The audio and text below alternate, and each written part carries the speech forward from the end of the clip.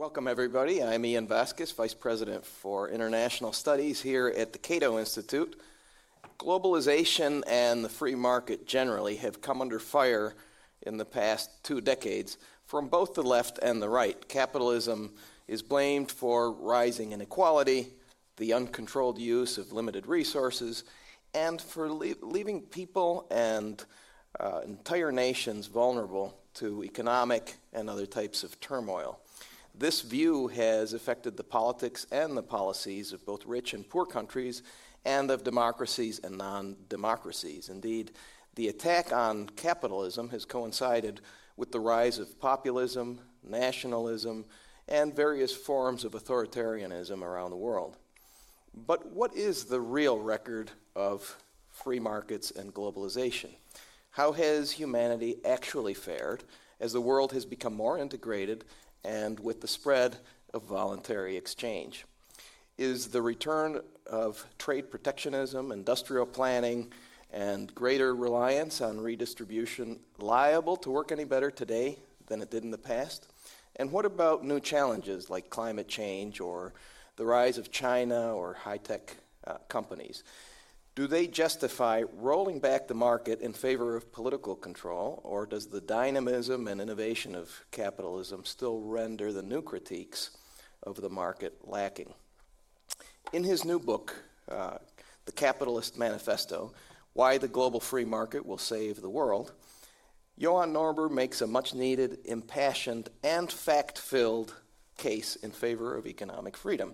I'm delighted that he's joining us today to explain the dangers of moving away from the global free market and why globalization offers the best hope for humanity. Johan is a senior fellow here at the Cato Institute and a writer who focuses on globalization, human progress, and intellectual history.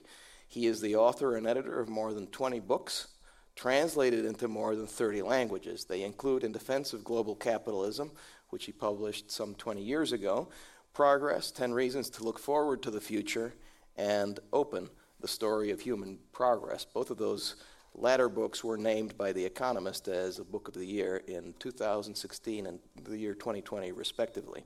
Johan Norberg is a writer and host of numerous television documentaries on subjects ranging from energy, economics, Sweden, India, and Adam Smith.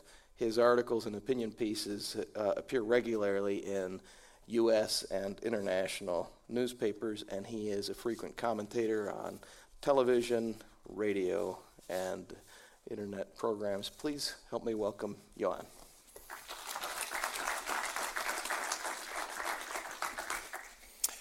Thank you, Ian, and thank you, Chris, for agreeing to discuss these ideas with me in my new Capitalist Manifesto.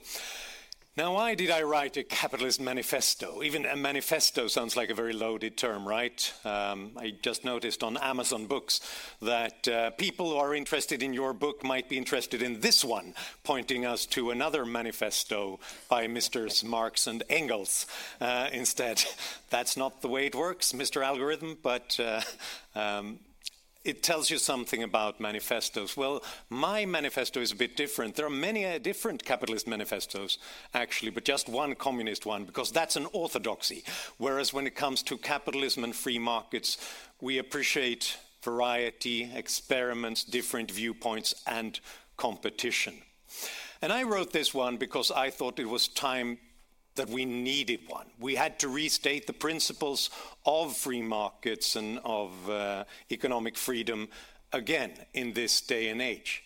Because, I don't know, did you watch the latest Indiana Jones movie, Indiana Jones and the Dial of Destiny?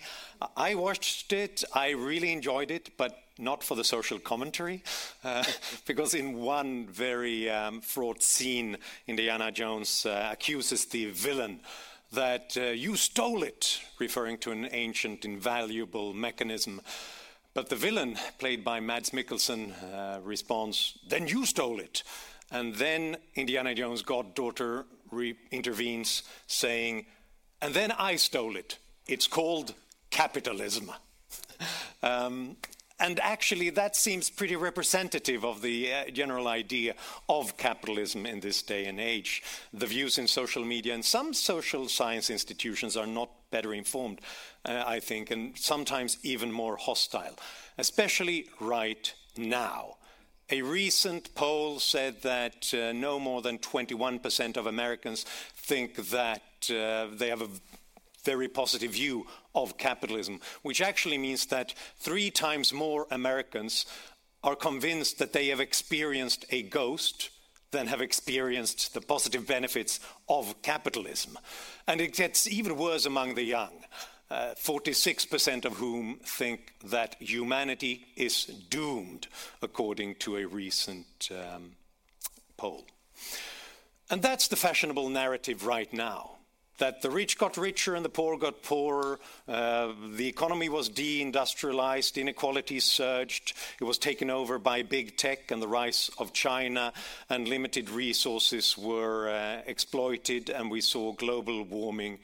Neoliberalism, whatever that is supposed to be dead. And governments from Washington to Brussels to New Delhi and Beijing think that now's the time to step back in with a heavy hand of government to repatriate dangerously globalized supply chains, to become active in industrial policy again, and to part because of geopolitical tensions, part because of global supply chains supposedly failing during the pandemic. This time around, it comes from both sides. When I wrote this book that Ian mentioned 20 years ago, Defending Global Capitalism, it was mostly against an anti-free trade left. Now I hear the same kind of arguments being repeated on the right. I hear a lot of talk about how this is not a bipartisan age and the different sides cannot agree on anything. I think that's all wrong. They do agree. They do agree now, I hear it from both left and the right, that the American experiment in freedom and free markets have failed. And now we need the government to step in and point out the important industries of the future and to repatriate supply chains. Robert Lighthizer, Donald Trump's trade czar, recently explained that libertarianism is a philosophy for stupid people, because you can't solve problems by doing nothing. Nothing has ever been solved by doing nothing. So I wrote this book to address these concerns. In what way did capitalism and globalization fail over these past 20 years? And I look at free trade, I look at supply chains, I look at purchasing power, inequality, China, global warming. I even look at the meaning of life. But to get to that, you have to go through the whole book, because that's the last chapter. Then you get the answer there as well. And this is my take in summary.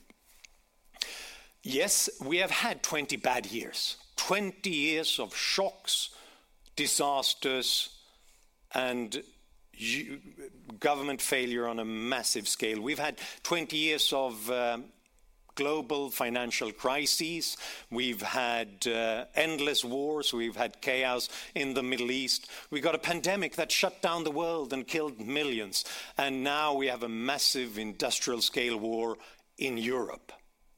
So it's been bad, and I understand why the world seems like a dangerous place. But interestingly, these 20 awful years have also been the 20 best years in human history.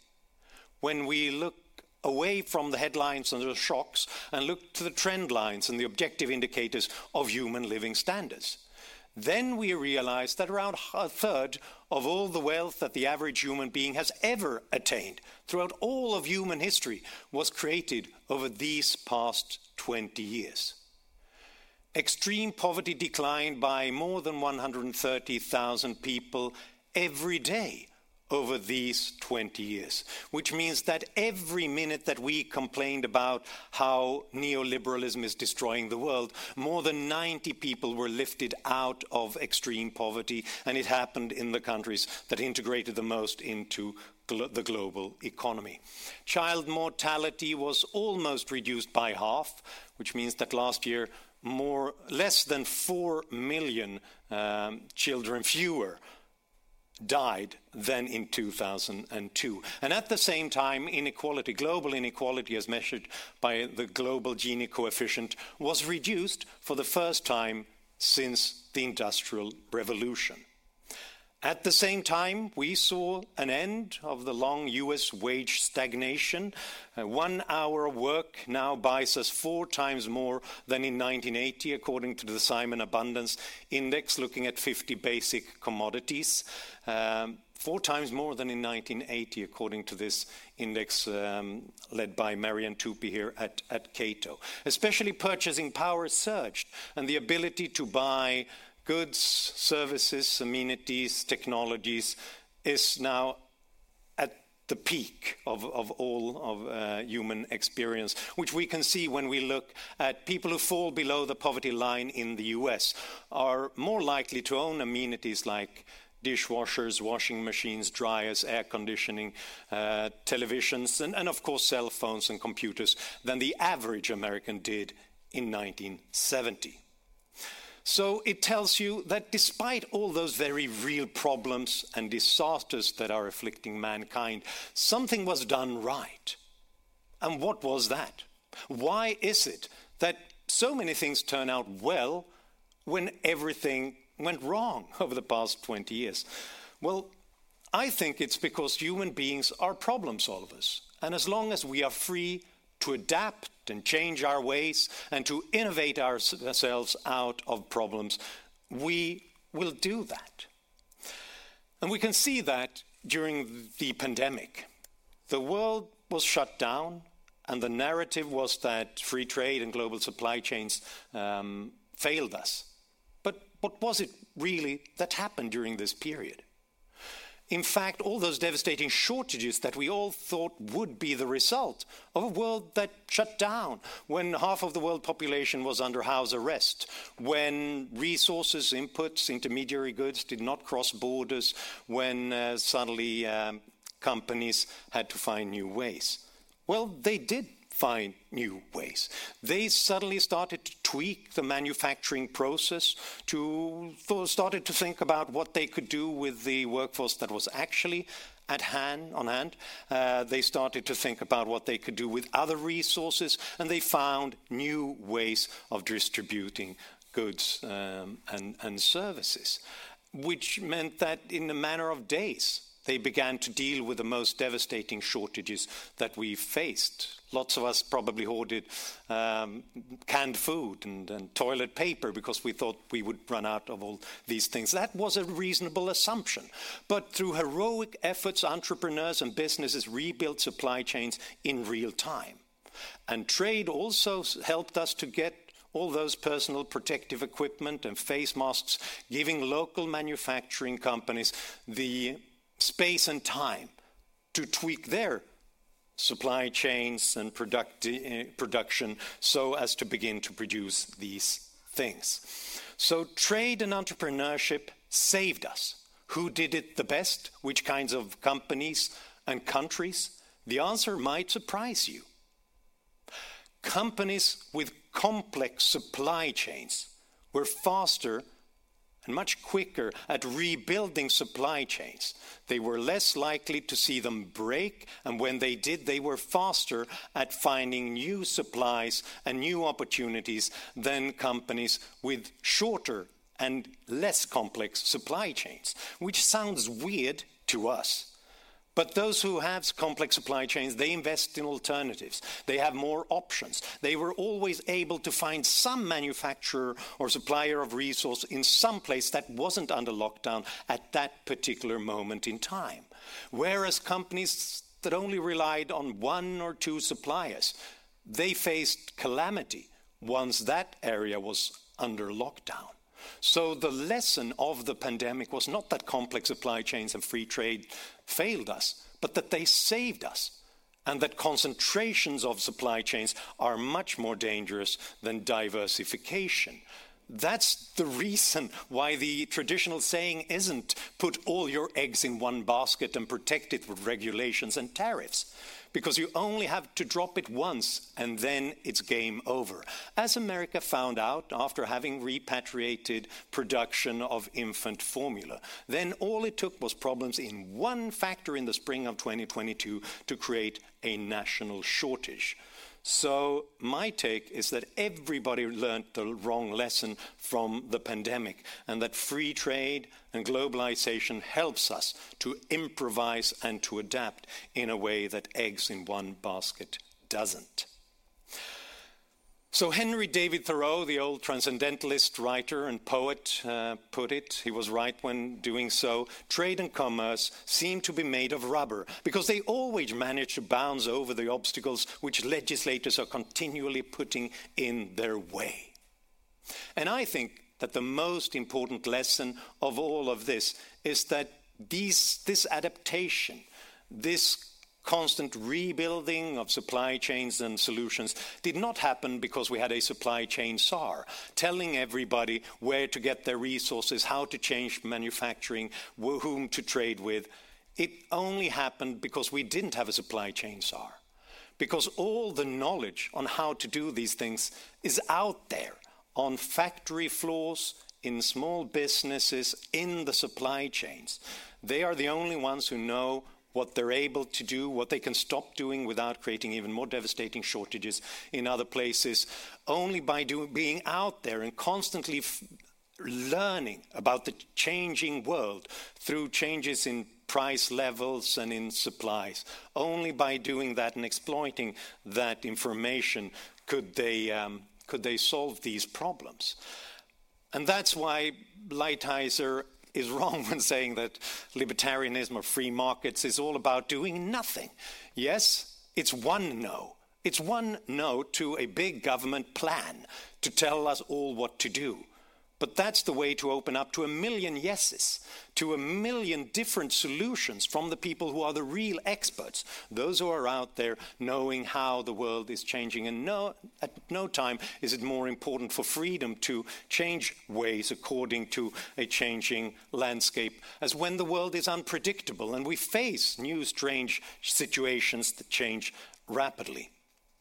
This is why all this government intervention that is now suddenly fashionable again, tariffs, repatriation, active industrial policy, governments coming to the rescue and telling people what to do and at which price level and so on, it's not something new and exciting. It's something that we've tried to do again and again historically.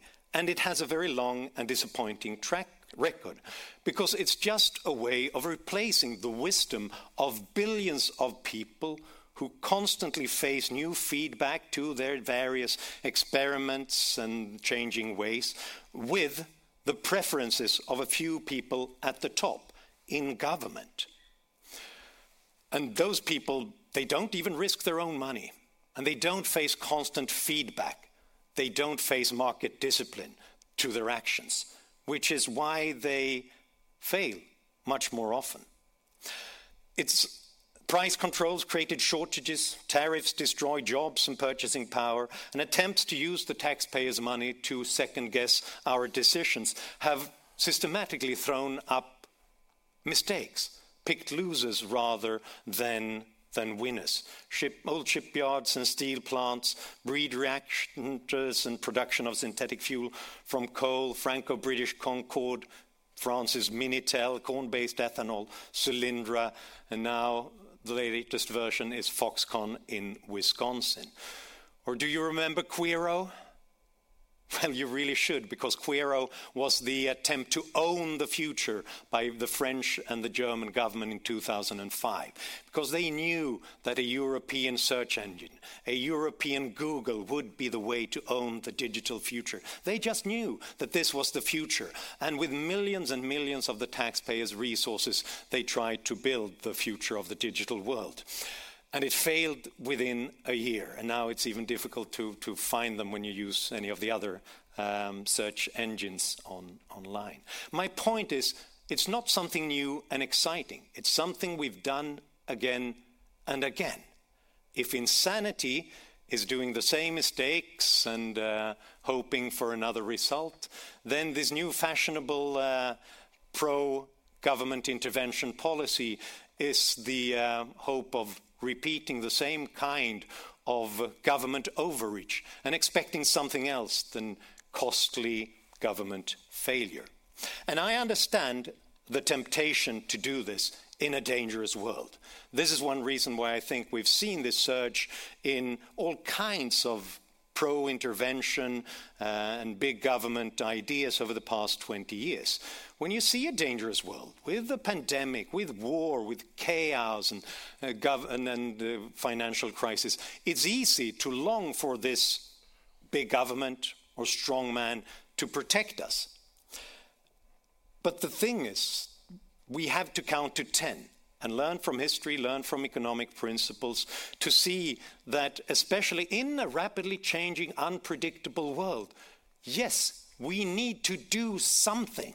And that something is best done by those who have the knowledge, all those millions and billions of actors on the market who stand in first line and respond to the price changes and the changes in supplies constantly. We have to be patient and not fall for the urge of having this one solution top down, the kind of lighthouse thing, do something. Because as H.L. Mencken pointed out, there is always one solution to every human problem: neat, plausible, and wrong. And that's what I fear that we're heading for. Something that sounds neat, plausible, but will be wrong because it neglects all the fact that the world is a discovery process. And only by having more eyeballs looking at it and more brains throwing out more experiments and more innovation will we continue to solve problems as well as we've done over these past 20 years. Thank you.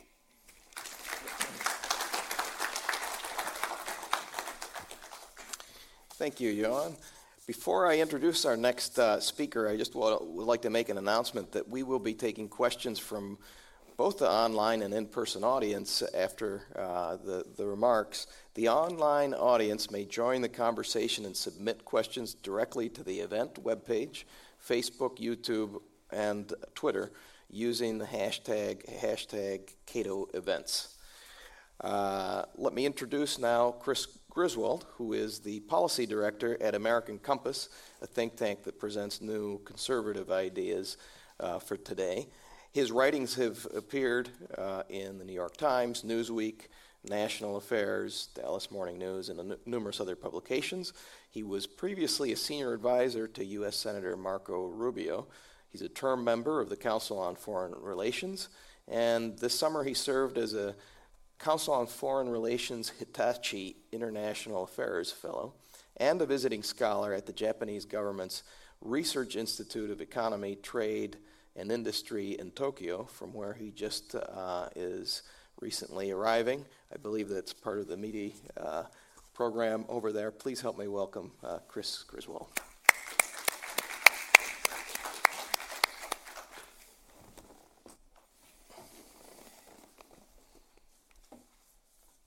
Ian, thanks so much.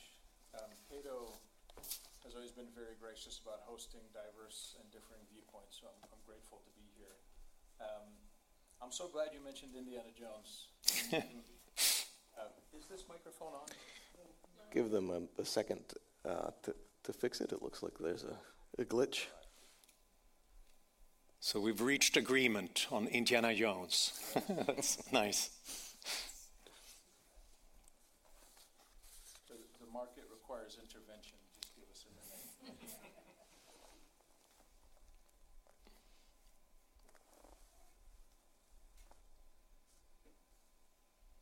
bring me another bill. Sorry. Oh, here it is. You should be good now. All right. Thank you so much, guys. Well, then I'll repeat the nice things I was saying about you so everyone can hear it. Just to say that I'm so glad to be back at Cato. Cato is gracious about hosting diverse opinions with those who disagree with them, so I'm happy to be here.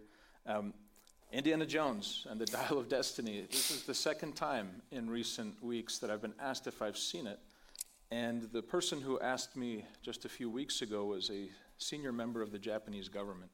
The reason he liked the movie because of the way in which it depicts older wisdom needing to be reclaimed by a younger practitioner who doesn't know how to solve the problems confronting her and needs to turn back to the storied legend lessons of the past. Johan mentioned that the new emerging bipartisan criticism from left and right is an abandonment of the American experiment. And so I want to spend most of my time, if I may, talking about American history, because I don't think that's true at all. I think that's the right and the left returning to the American experiment and its best tradition. In 1791, Alexander Hamilton told the U.S. Congress that the public purse must supply the deficiency of private resource. And what can it be so useful as in prompting and improving the efforts of industry? Hamilton's view was that government was required both to impede private actors whose pursuits might not be in the national interest, and also to assist economic pursuits that were in the national interest but beyond the capacity of private actors. In 1782, he said, "To preserve the balance of trade in favor of a nation ought to be a leading aim of its policy. The avarice of individuals might frequently find its account in pursuing channels of traffic prejudicial to that balance, to which the government may be able to oppose effectual impediments." And then he continues, "There may, on the other hand, be the possibility of opening new sources, though which, accompanied with great difficulties in the commencement, would in the event amply reward the trouble and expense of bringing them to perfection. The undertaking may often exceed the influence and capitals of individuals, and may require no small assistance as well from the revenue as from the authority of the state." George Washington tended to agree. The first bill that he signed as president in 1789 was about the oaths that new congressmen had to take. The second bill was the Tariff Act of 1789, which protected American manufacturers from the flood of European imports that was threatening these nascent industries. The Articles of Confederation were not strong enough to have allowed the U.S. government to do that. Well, now he could, and he did. Hamilton's American system, as this school of economics came to be known, eventually won over longtime skeptic Thomas Jefferson, who was won over by observing the realities of of world affairs as it affected America, including Britain's continued attempts to subject the U.S. to its preferred free trade regime, whereby it hoped to smother American industry.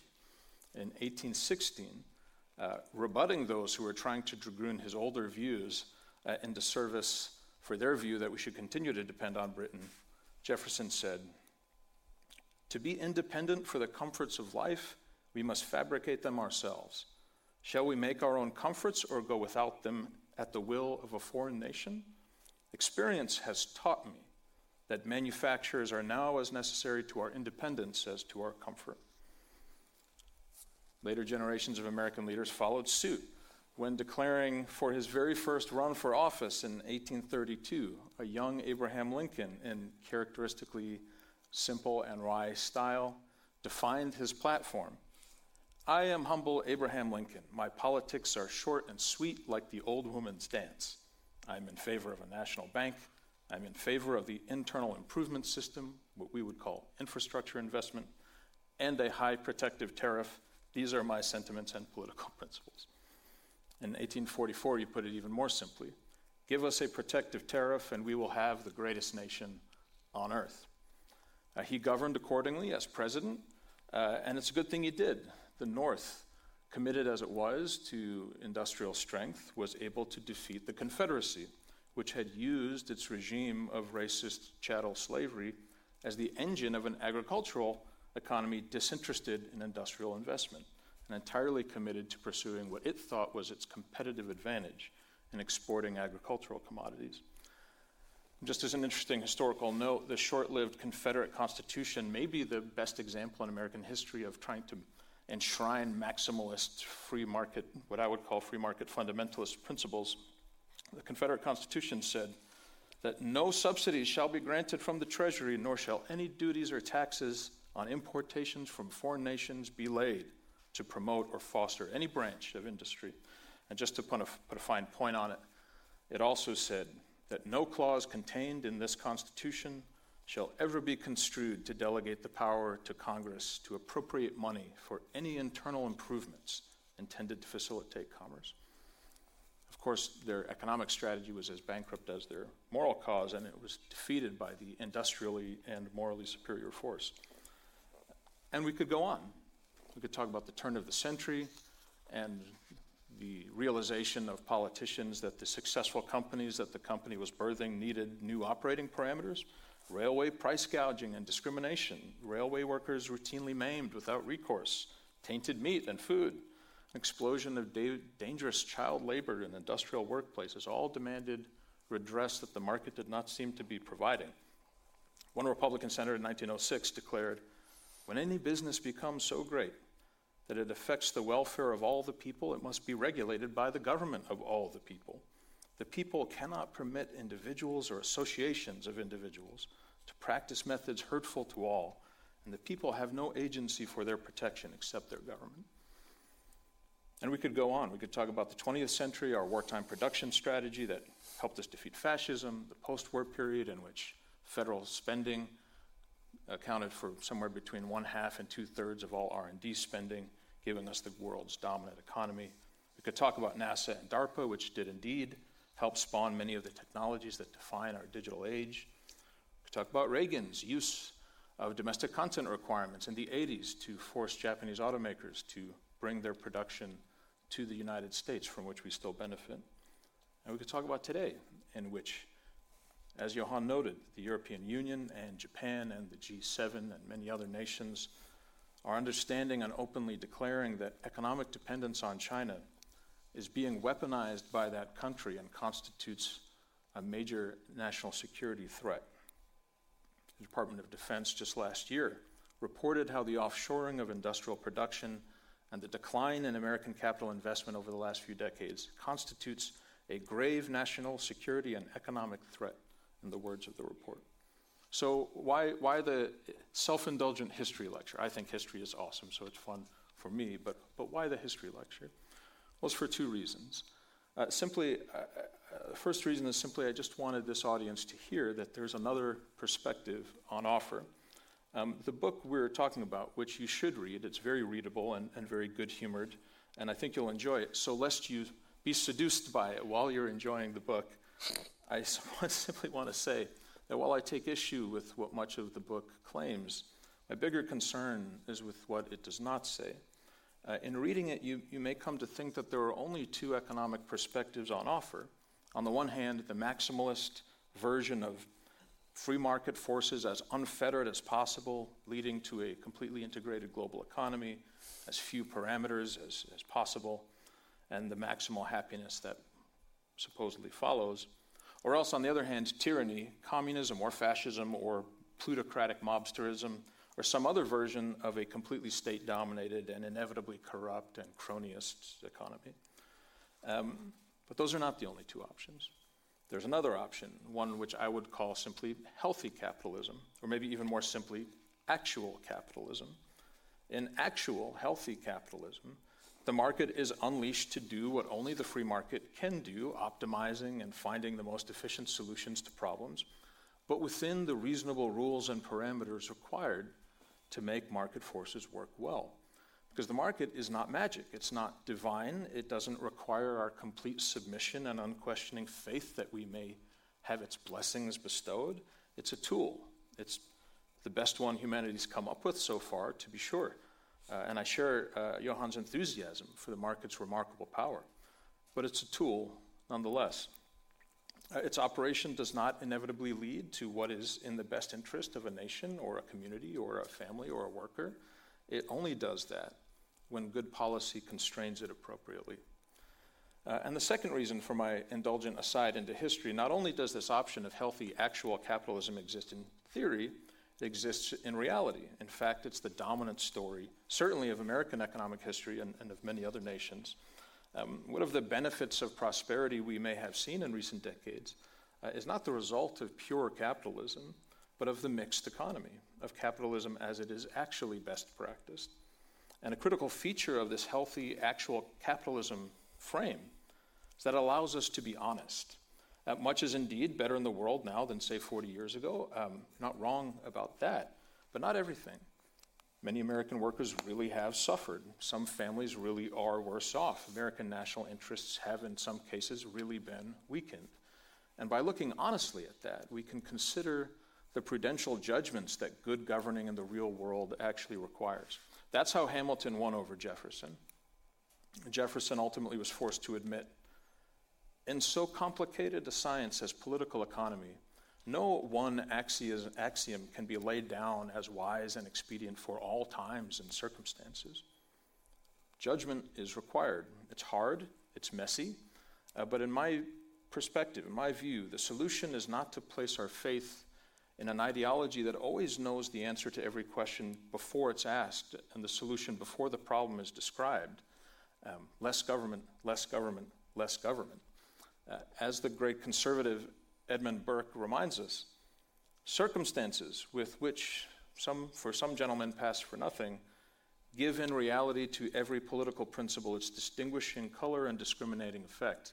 The circumstances are what render every civil and political scheme beneficial or noxious to mankind.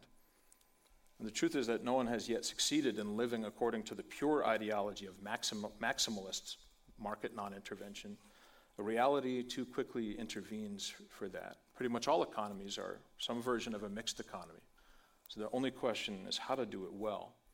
And I'll finish just by saying that's why democratic government and its role in economic policymaking is so essential. Johan offers a lovely vision of the market as the place where we can all come together and by sharing our own creativity in the market, accomplish things together that we could never accomplish apart. And so it is when the market is functioning in a healthy manner. But market forces can also drive us to exploit one another. They can allow the unbounded pursuit of profit to weaken communities and national strength.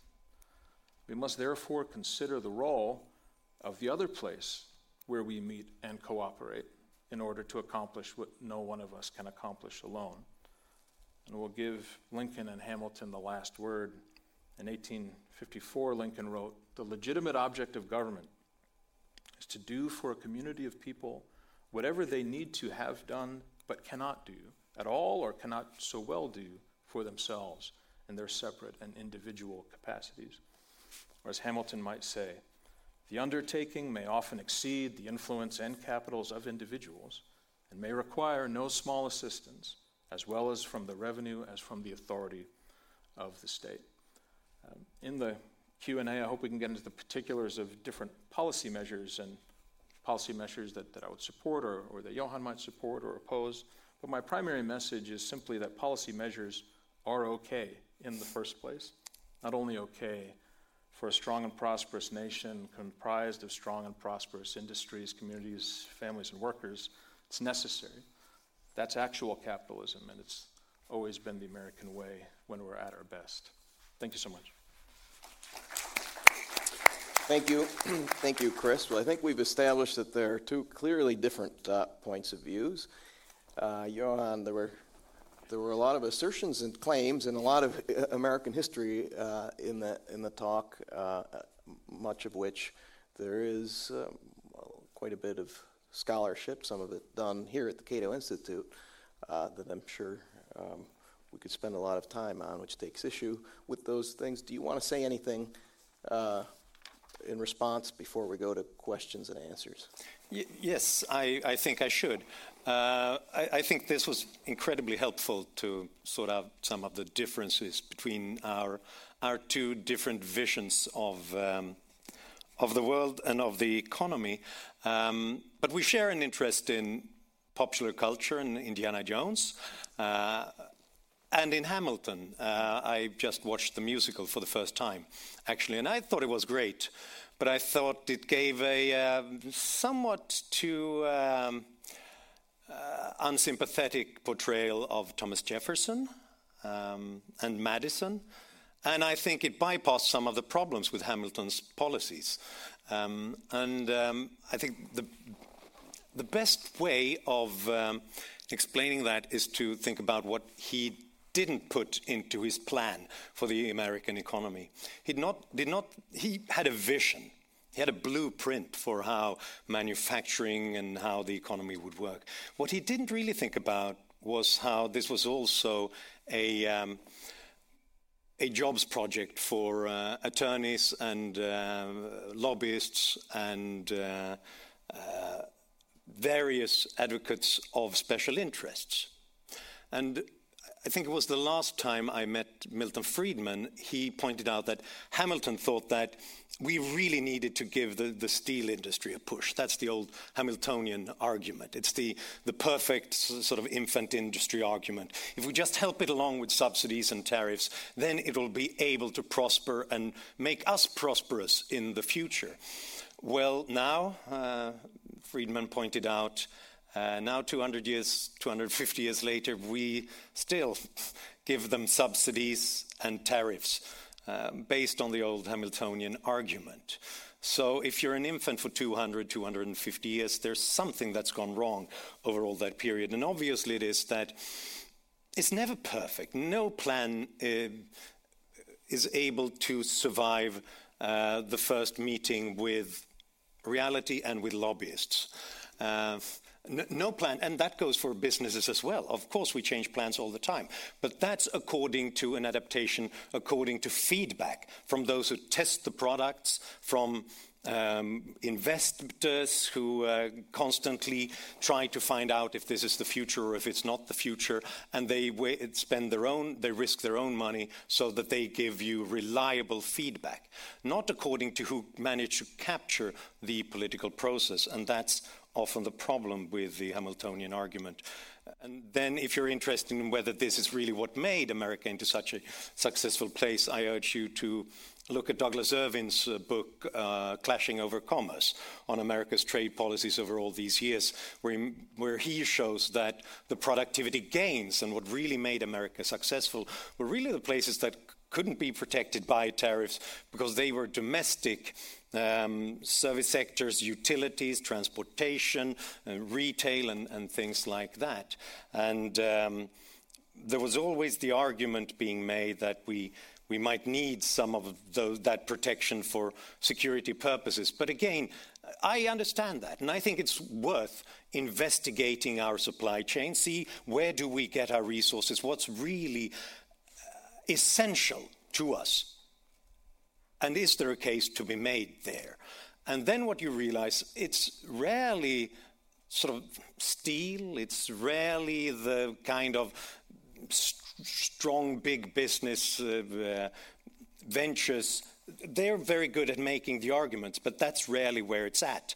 I think that Defense Secretary Mattis, when he faced the argument that we're going to need all this steel if we end up in war, yeah, we're going to need about 3%, or if we're going to play it safe, double it into 6% of the steel production that we currently have in the US. The rest is what the lobbyists have been able to make a case for, but it's not really the reality. Now, what's really essential, and where there is a strong argument I would make, is minerals and metals. In some of those areas, we face in Europe and in the US too much of a reliability on some countries that do not necessarily wish us well. But what do we do then? Is it necessarily sort of going to full-blown protectionism? I would suggest that one thing we could do is to exploit the resources we already have. When it comes to rare earth minerals that we need now in lots of high-tech manufacturing, and especially in green tech, they're not really rare. We've got them everywhere. It's just that we, because of our own regulations and environmental concerns, we don't want to exploit them. In fact, most of the rare earths that we know of was actually discovered in my own country, in Sweden. And we just found some of the largest resources up in Kiruna in northern Sweden. It's just that we think that, we'd rather want somebody else to do it. I think that's a case for more of deregulation and opening up those resources. We just got these supplies of lithium, might be the biggest ones anywhere in the Nevada-Oregon territory. So perhaps we should look to our own resources. That's a case to be made, but not necessarily through protectionism and subsidies, but just allowing entrepreneurs to do their job. The last point, when I listened to Chris, and you make an eloquent case that there are risks out there and we really have to think through how we are going to be successful in the future. I would just say, when you're looking at Europe, for example, and the a more heavy-handed intervention from many governments there and more active industrial policy, I would caution you, be careful what you wish for, because in Europe right now the discussion is, why aren't we more successful? We should be looking more to what America has been doing over the past few decades, because they seem to be doing much better than us. 15 years ago, the American economy and the EU economy was almost of a similar size. Now the American economy is 30% bigger. And if you exclude Britain, it's 50% bigger than the European Union economy. So it's not necessarily the case that something is broken and has to be fixed just because people do things in a different ways in other places. Thank you.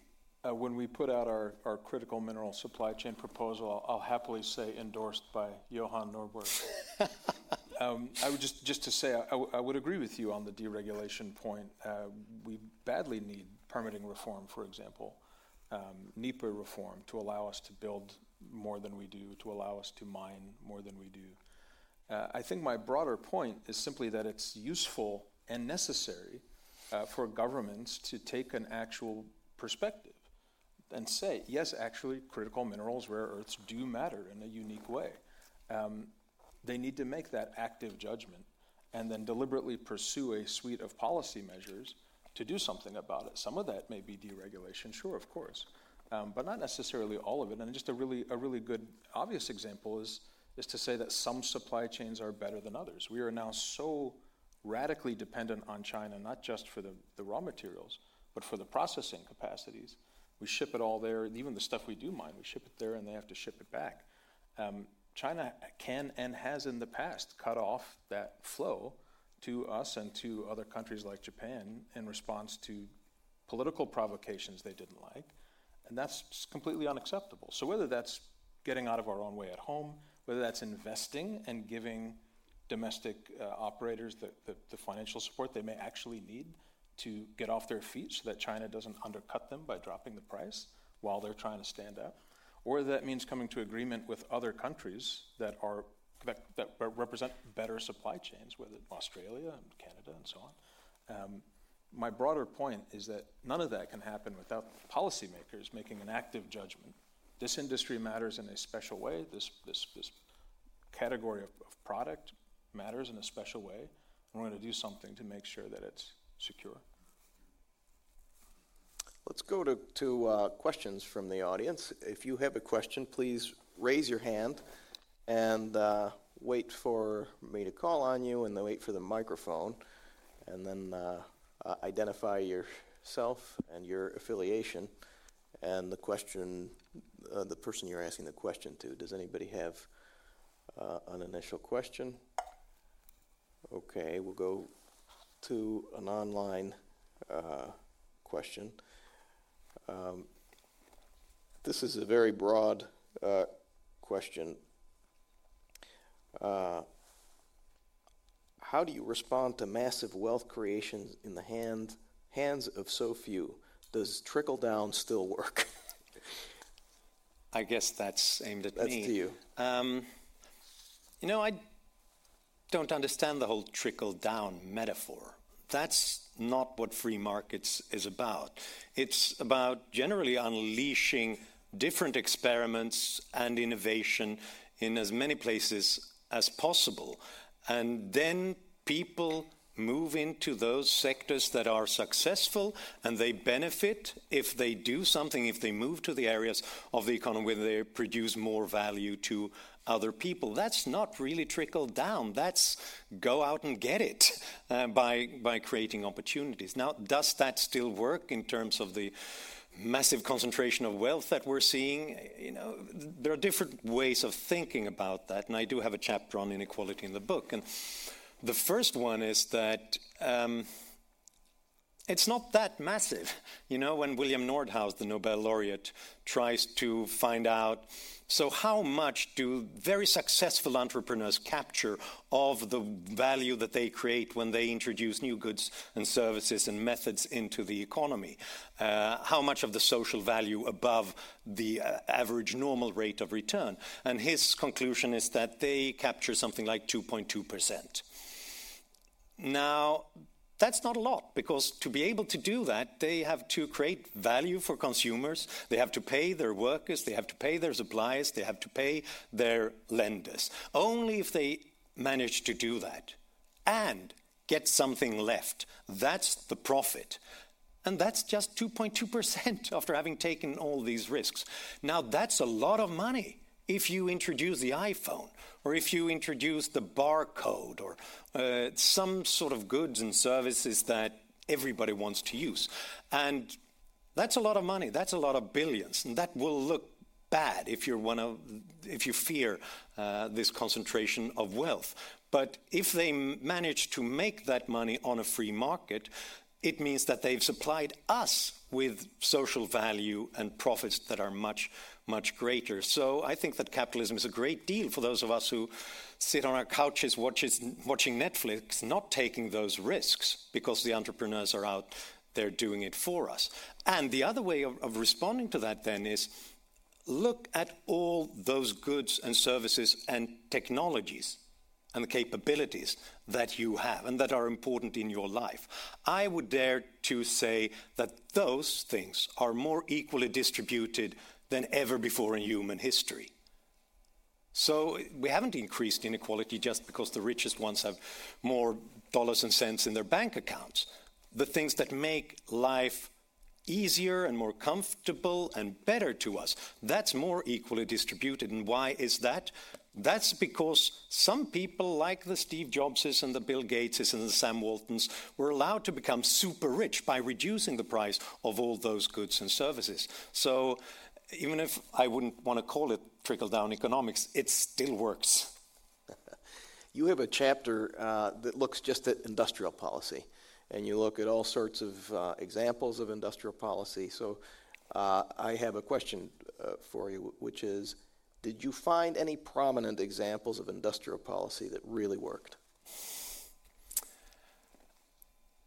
I'm sure Chris will come up with something when I fail to respond to, or come up with something myself. There are examples where you can point to, look, this is something, a new venture or a new project, they got a lot of government funding, and it succeeded in the end. And I'm sure that Chris will give me some examples. But the thing is, if you splash money around in so many different places, you're bound to touch something that will be successful in the end. I remember when I looked into industrial policy for real for the first time, I noticed that there were some 49 American states who had an industrial policy to create a biotech cluster in their own state. And by this time, it's probably 50, I'm sure. Which means that if one of them succeeded in coming up with a biotech cluster, I'm sure there would be a lot of people saying that, look, this is industrial policy. It worked out in the end. But that's not necessarily the case, because you also have to look at the failures. As Josh Lerner put it in his Boulevard of Broken Dreams, I can see lots of successes of industrial policy, but for each of them, I can point to 100 failures. And that's fine, you often fail. But the problem with industrial policy, when you don't risk your own money, when you don't have feedback on the market, you throw away the mechanisms whereby failure is a good thing. It's a learning process. That's what it is. I mean, Google fails all the time as well, and Apple did all the time as well. But when they do it on the market, it's a discovery process by which time they get decent, honest feedback, not from lobbyists or from political interests, but from customers who say that this is a bad idea, and then channeling capital and labor to other places that are more successful. Failure is good if you have that openness for trial and error and that market discipline. If not, then you will continue to throw good money after bad money. Did you want to say anything about that? You look like you do. I want to say a few things. Okay. My question to you will be, what are the dangers of industrial policy? Are there any? I think the thing that makes industrial policy, or just a more active policy perspective challenging, is that it's harder than what I would call an ideological perspective that always knows that the answer is hands-off. And so I really appreciate your acknowledgement that sometimes it works and that sometimes it may be necessary. The question is how to do it well. And the point about feedback is important. If you look at the history of successful industrial policy, for example, in many of the East Asian nations that succeeded in rapidly advancing up the economic ladder in the 20th century, a feature through, among other things, very active industrial policy. One of the features of that industrial policy when it worked well was rigorous feedback loops, where it was less about picking winners and propping them up even though they couldn't be competitive, and was more about letting losers fail quickly. So if you wanted to continue to enjoy the benefits of whatever the plan was, subsidies, protection from import competition or whatever, you had to perform. You had to show, in some cases, just show me the numbers of your exports or you're out. And that's a feature of the industrial policy approaches that worked in those contexts. So, I mean, without being cheeky, if you're asking for examples of when it's worked, I would just point to the South Korean and the Japanese and the Taiwanese economies and the fact that they are so successful now. It doesn't mean that every specific thing they tried worked, but overall, they found a plan that catapulted them. And in the U.S., we have plenty of examples. The moonshot is obviously the obvious example where we decided we wanted to go to the moon, and we did, and you write about that in the book. But there are many others. And again, the idea that industrial policy has to be about some senator sitting in an office deciding specifically what kind of semiconductor we need is the way that's not how it works when it works well. DARPA works well because it's an iterative process in which people can experiment and fail, relatively free from political interference. And the spillovers of that, same thing in NASA. The spillovers of that are remarkable and have led to arguably the entire digital age that we enjoy. It's not because government replaced the private sector. It's because of a healthy public-private ecosystem inside a reasonable policy environment. You could look at Israel, for example, which just decided that it was going to be the startup nation and did. If you qualified for government support, you could come and get it. And now they're, have this, massive active startup economy that they just decided they were going to have and created. So there are plenty of examples. And if I could just say one really quick thing, just so that I don't leave the inequality point unchallenged. If you're interested in an alternative point of view, you can check out our website. We developed something called the Cost of Thriving Index, which measures how many weeks of work in a year it would take an average American workers to afford the basic necessities of a decent middle-class life. And that index number has gotten worse for the average worker. In 1985, it took about 40 weeks of work on average to afford those necessities. Now it takes about 62 weeks, which is more weeks than there are in the year. And you can take a look at that, and if you're interested in the fights we've had about that methodology, we did a big event with AEI. You can look at that debate as well. But I didn't want to let that point go unchallenged because life really is indeed worse off for a lot of American workers. That feeling that it's harder than it used to be is in some cases mathematically proven out by the data. I seem to remember that there was a Wall Street piece on the various thoughts about this index where the writer said that most economists tend to agree with AEI's criticism of the Cost of Thriving Index, but it doesn't feel like it at 3 a.m. when you do the calculations. And that's an important point, I think. That goes to my whole point about the last 20 years. We've experienced the sense that the world is getting more dangerous. But in that case, the most important thing is count to 10 and go through the data and the economic science to find out what's correct. I'd just like to say something about the industrial policy argument here, which I think you raised good points and honest points, because when you point to South Korea and Taiwan as the primary examples of active industrial policy, you also make the case that, yeah, they were brutal. When they noticed that something didn't work on global markets, they killed the project and stopped handing them subsidies. And that's a way of making it more successful. But it's also important to point out then that this goes against this whole temptation to have active industrial policy, because it would somehow create these cushy jobs. The traditional idea of the 1950s and 60s, and you had jobs in manufacturing for life, even if the company isn't very productive. You kill unproductive businesses. That's what you do, and channel labor and capital into the more successful places. If you do that, if you imitate market forces like that, you will be more successful.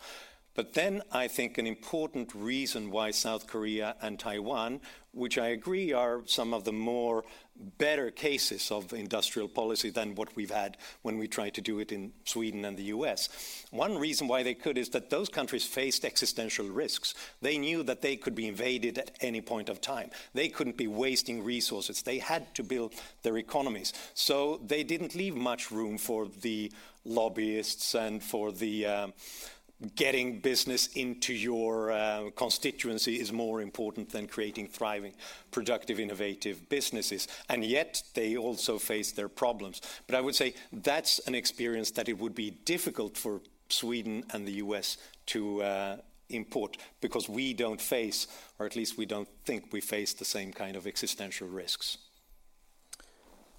Arvind Panagarya at Columbia University, too, has done quite a bit of work on those economies, and his conclusion is completely different, that in fact those industrial policies failed by their own measures, and he looked at which industries succeeded when and came to very, very different conclusions. So has Ann Kruger, another eminent economist. We have time for one or two more questions from the audience, and we'll take one here in front.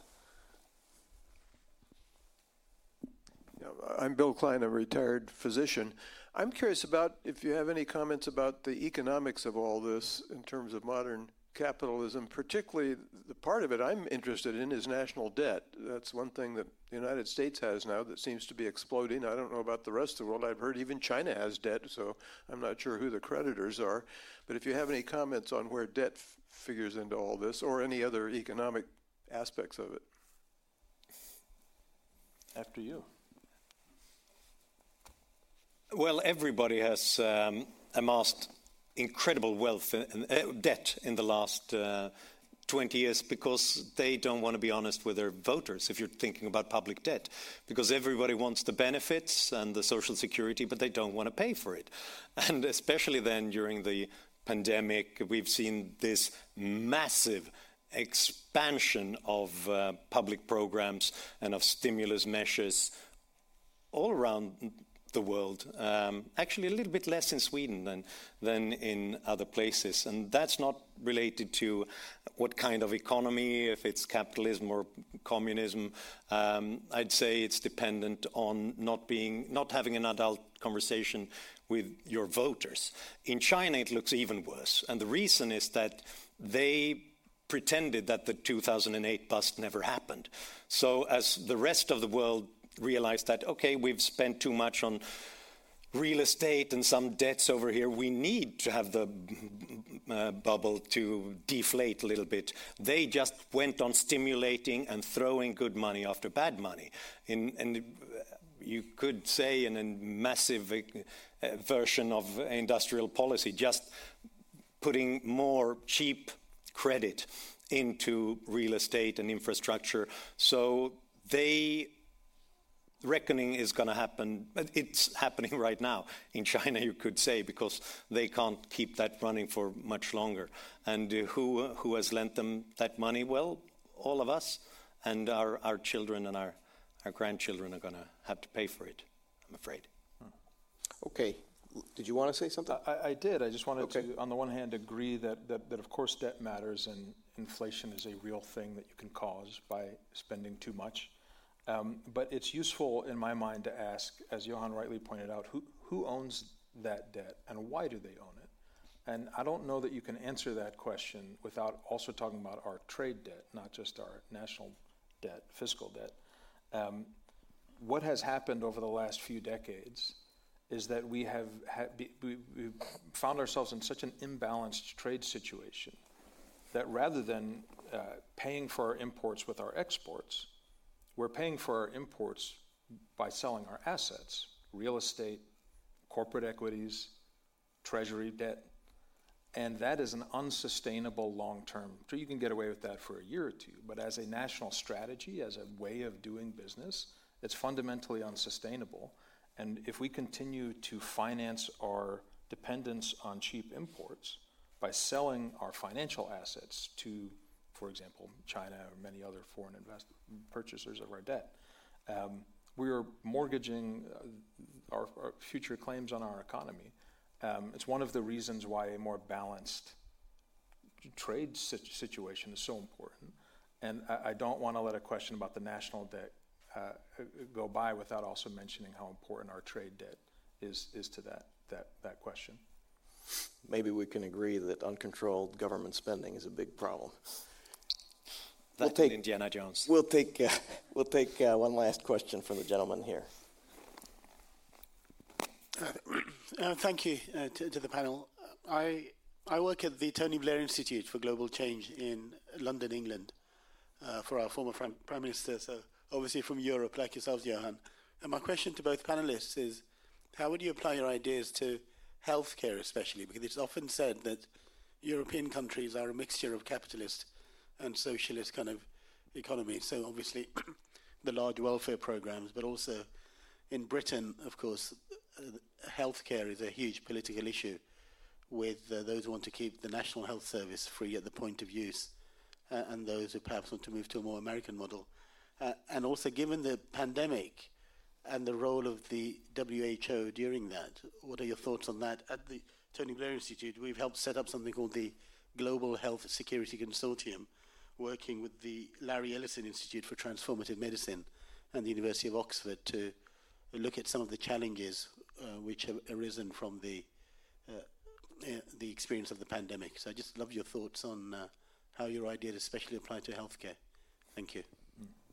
Oh yeah, that goes a long way, and that's a broad question in its own right. So let me try to respond in a way that relates to the discussion about innovation and growth and so on. Because, yeah, we all have different ways of handling our healthcare system, and it seems like nobody has really worked out the perfect way of doing it. In Europe, we've often tried to make sure that we have government or regional government intervention, at least paying for most procedures through taxpayers, not necessarily always public providers, but often private ones. But how do you do that when demand is limitless? Well, you restrict supply in various ways. So the trade-off is that you don't necessarily give people the treatment that they want and need at that particular moment in time. You can do this through patient fees in various places, but often just by waiting in line, which is often one of the big discussions in every election campaign. So how many weeks, how many months are you supposed to wait when you have a cancer diagnosis before you have some kind of treatment? But the other important issue is medical technology. How do you create methods, medical technology, new drugs, and make them enter the market at an earlier stage? And oftentimes we're trying to reduce the costs by making sure that somebody else pays for all that investments and the first dollars going into new experimental treatments. And what we've seen over the past few decades is that European healthcare systems often rely on drugs, medical procedures and technologies that have been tried, tested and reduced in price in the US for a long time before. And that's one reason why the American system seems less equitable, because Some people who pay more get better access to treatment. Well, in Europe, we wait with those procedures entirely until they've come down in price so that we can hand them to others. So there are no perfect solutions, just trade-offs, and they are difficult. Thank you. I am afraid that, did you want to say something? I'll defer to you. Okay, you can say something if you wish. I would just agree that there is, you're asking us to touch the third rail of American politics, certainly. It's a dangerous thing to do in D.C. There is certainly no perfect solution. But if you look at the way in which the U.S. spends more than anyone else, any other nation on healthcare with mixed results, you see this kind of massive self-dealing in the private sector. Part of our problem is that costs are so high. And my one thought is simply to suggest that you might consider that not everything should be a market or be thought of as a market, because in some instances, the normal rules of market forces don't seem to apply that well. Even simple things like price signals don't really work when you are in an ambulance on the way to the emergency room and have to pay whatever's put in front of you. It's the reason why we eventually had to create public services like firefighting, because back in the day, you had to wait until your house is on fire and then charge you whatever they could, right? Because you'd have to pay it to put the fire out. Some things don't work particularly well in a pure market context, and in my opinion, healthcare is one of them. Thank you. I invite everybody to look at the work that we've done on healthcare to get a completely different point of view of the history of healthcare in the United States. And it's not a complete free market. It's not a complete free market, and that's part of the point. When you write a book called The Capitalist Manifesto, it covers a lot of ground, and I'm afraid that today we've only been able to touch the surface on so many issues, but I think it was useful to have this conversation. I encourage all of you to buy and read Johan's book. It really does cover a lot of ground and does it well, including addressing the new challenges to markets and globalization and so on, including chapters on China, on industrial policy, and so on. And I want to thank both of our speakers today for joining us for what has been a very good discussion. Thank you. Thank you.